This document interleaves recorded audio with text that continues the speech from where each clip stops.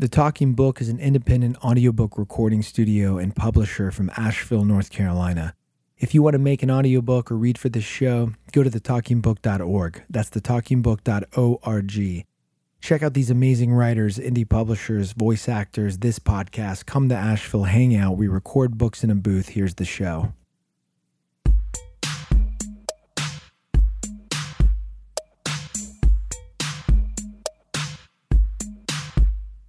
Hi, friends and family. Chris Hartram here of the Talking Book Podcast. I just want to start by wishing the friends and family of Giancarlo DiTrapano Talking Book's humble condolences. I didn't know Giancarlo super well, but worked with him on recording Tyrant books since the beginning of Talking Book, and his work and those books are absolutely one of the reasons that I started Talking Book to begin with. With him, we did Bad Sex, the Sarah book, Literally Show Me a Healthy Person, Welfare, Under the Sea, and Essays and Fictions. His death is a horrible blow to everything that I love about contemporary literature and publishing, and I will miss him and his work very dearly. Rest in peace, sir. Okay, so today I am really fucking pumped to play a very special reading from John Lindsay, who is the author of the much talked about Body High from House of Vlad Press. We're lucky as hell that Talking Book gets to produce the unabridged audio for this. John and I are talking, and we're still not sure if we're going to use a professional voice actor or if John wants to read it himself yet. And I like his voice. You're about to hear his voice. I think it could go either way. I love when an author, of course I love when an author reads their own book, it's everything. But sometimes I love when the right voice actor can bring something to life. So, it depends on the book. It depends on the author's voice. It depends on just a lot of different things. But I think you're going to like John's voice. I'm really, really excited about this audiobook, and I'm excited about this book. And him and his wife, Ali Rowbottom, are both on this recording you're about to hear. They did something interesting, something kind of different. But anyway, I hope you're going to buy Body High by John Lindsay from House of Vlad Press after listening to this. Enjoy.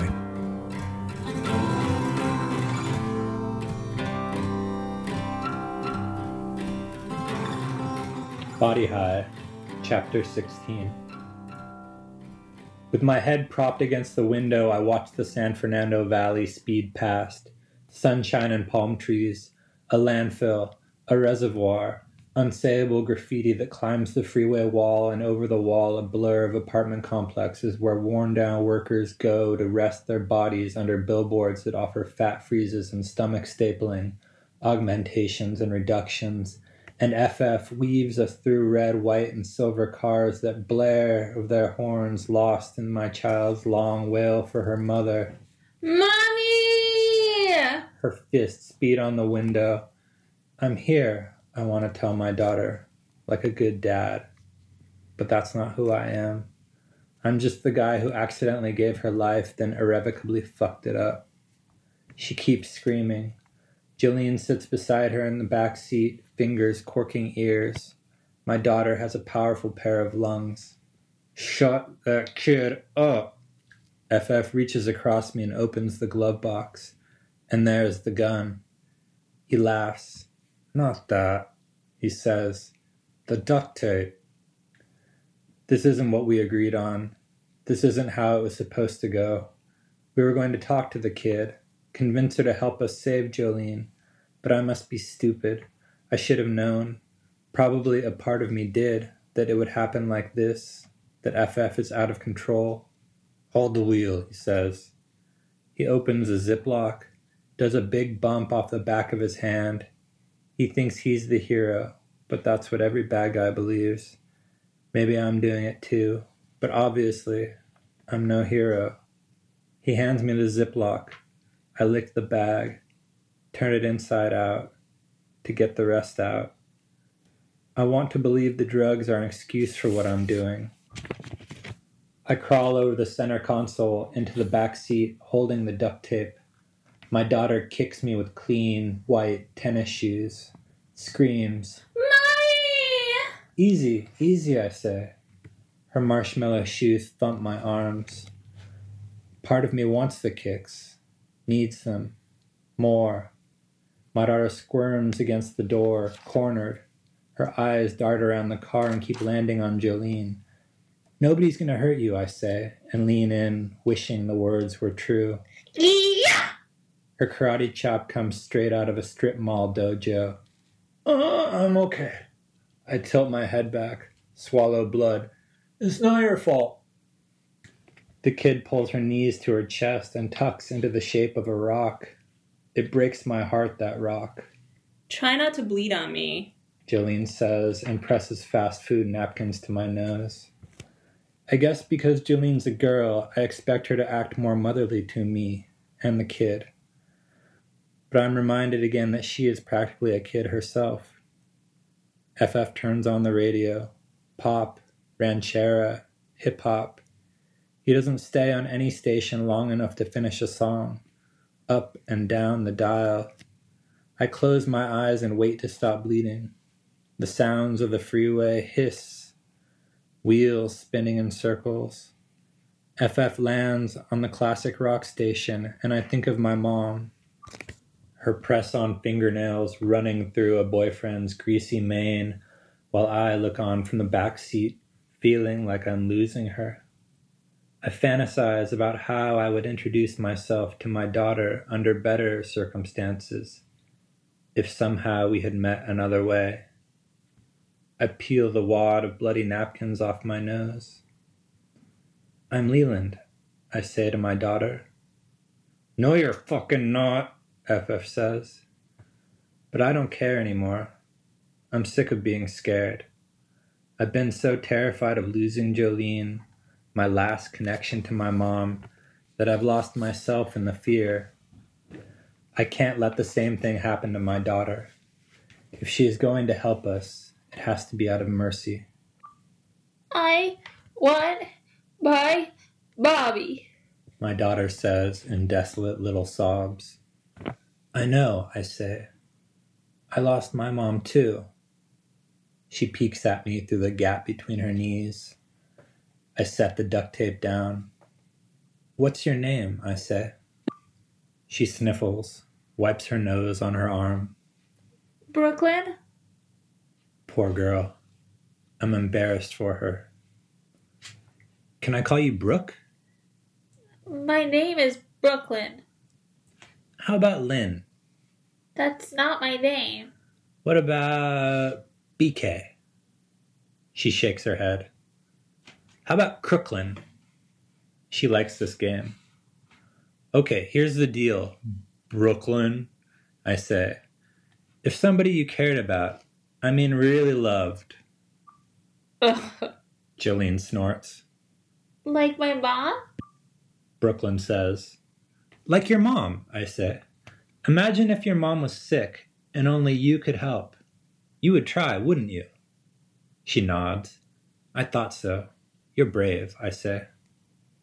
It's unnerving how easy, how natural it comes. The seduction. Well, Jojo here is very sick. Without your help, she's gonna die. Jolene twists her ballooning cheeks into a grotesque smile. My daughter's forehead scrunches like my mom's. I want Jolene to take this seriously, but her rotten attitude says her life isn't actually depending on any of this. She's acting like a teenager with a stomach bug, not nephrotic kidneys. It makes me see how young she really is. Like a true teenager, she doesn't believe she can die. But she is dying. I can see it. And FF is dying with her. At least the part that makes him human. And me, I feel like every time I look at Brooklyn, I die a little. I can't not think about the life I'm stealing from her. She wants to trust me. I can see it when she pokes her face between her knees. She's never had a reason not to trust an adult. I feel insane lying to Brooklyn, saying, Jolene is an actress who is cast as Ariel in a live-action rendition of The Little Mermaid. Brooklyn likes The Little Mermaid. I do too. Sadly, the severity of Jolene's suffering keeps her up all night, in tears, wetting the bed, unable to memorize her lines for The Little Mermaid. And did I mention The Little Mermaid? and so on. Even in Jolene's swollen, sour state, she retains enough of her Disney princess looks to make my story convincing. From inside her shell, Brooklyn eyes Jolene, as if any second the actress might break into song. The more I talk, the more Brooklyn emerges. She stretches her legs out on the seat. I feel something intimate between us. I suspect she feels it too. I would even guess that, despite our first encounter, Brooklyn is warming to me. It makes me want to tell her not to. And then the Amber Alert is on the radio, and at the same time it comes over our phones. You're famous, Jolene says, full of snark.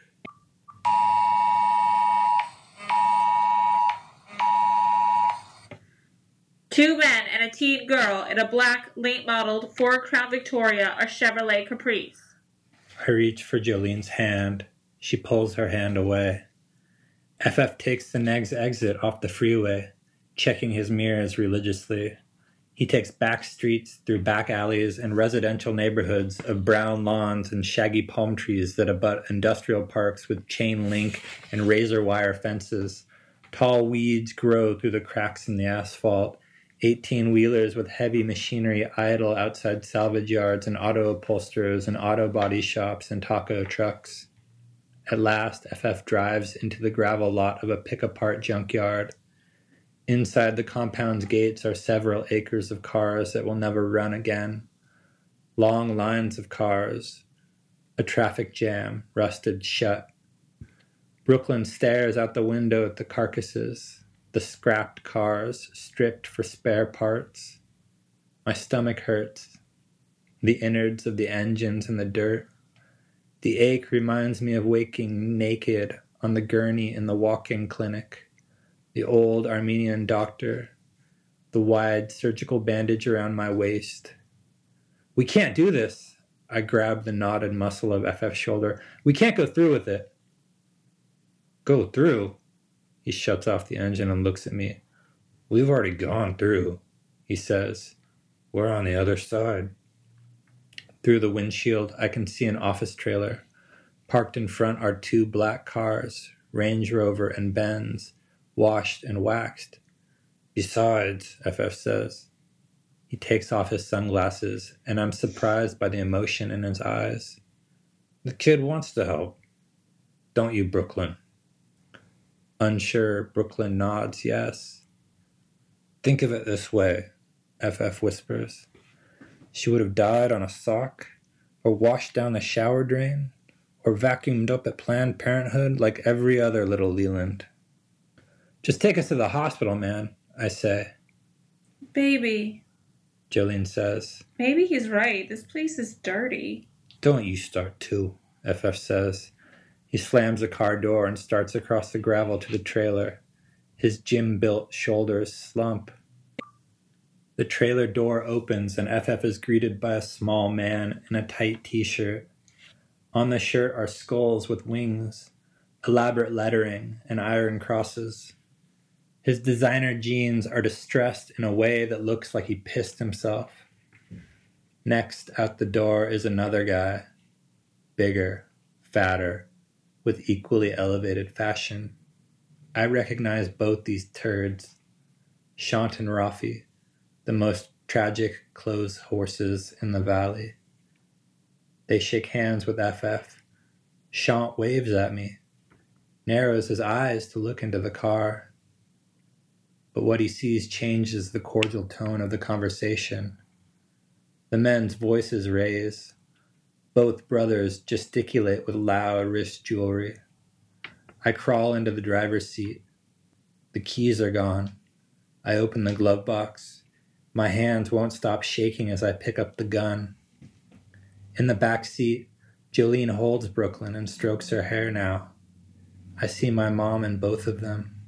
I want to go home, Brooklyn says. I know, I say. I do too. I stare at the gun in my hands, surprised it's so light, surprised to be holding it. The secret about home, I say, is that it doesn't actually exist. The gun feels different than the ones I shot with FF in the desert. I can't find the safety. Home, I say, is just a foundational state of being. You'll spend your entire life trying and failing to return to it. Brooklyn is breathing fast. Jolene hugs her. But in a way, I say, home can be anything. Even Jolene can be home. For me, she is. I rack the slide to see if the gun is loaded. Flash. It fires.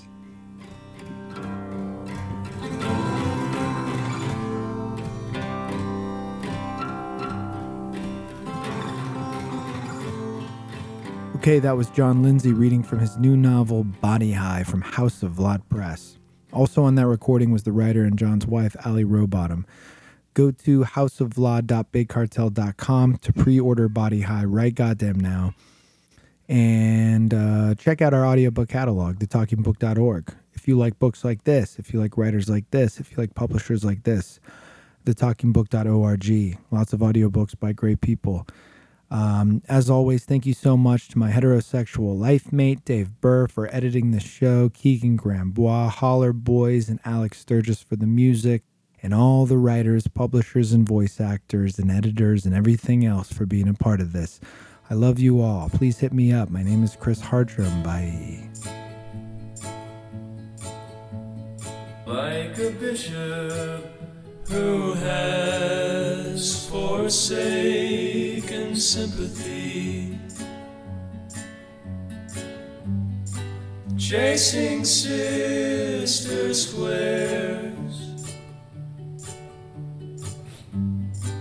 I was lit before I knew that you were there. Like an angel who has forsaken certainty, sleeping in the square, I was lit before I knew the story.